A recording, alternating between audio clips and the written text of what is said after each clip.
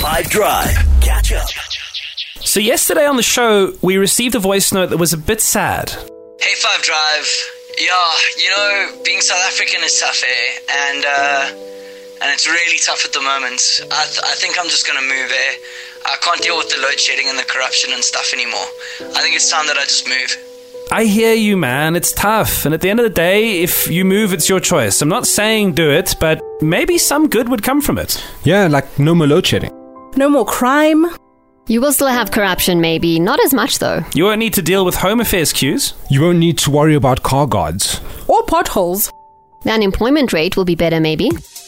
But then you won't have biltong. You also won't have brifless. No more spatlo. No more magwinya. You will never experience a sunrise in Mzumbi or a golden sunset in Clifton. You'll never experience the Springboks winning the World Cup on home soil again, or watching how far Banyana will get in the World Cup. You will never experience a Soweto Fashion Week. No more Mzansi-style TikToks. And certainly no more SA Twitter. Say goodbye to Malva pudding and custard.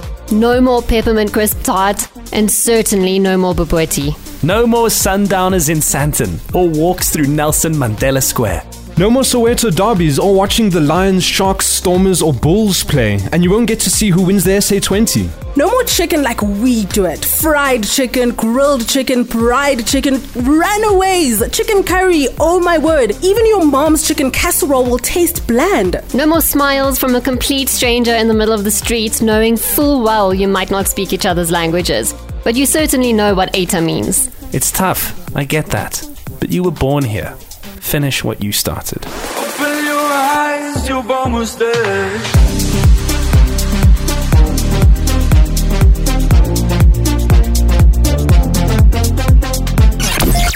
5 Drive with Nick. How's it? Nadia. What's up? BB. Hello. And Jude. How we? Catch up from some of the best moments from the 5 Drive team by going to 5FM's catch up page on the 5FM app or 5FM.co.za.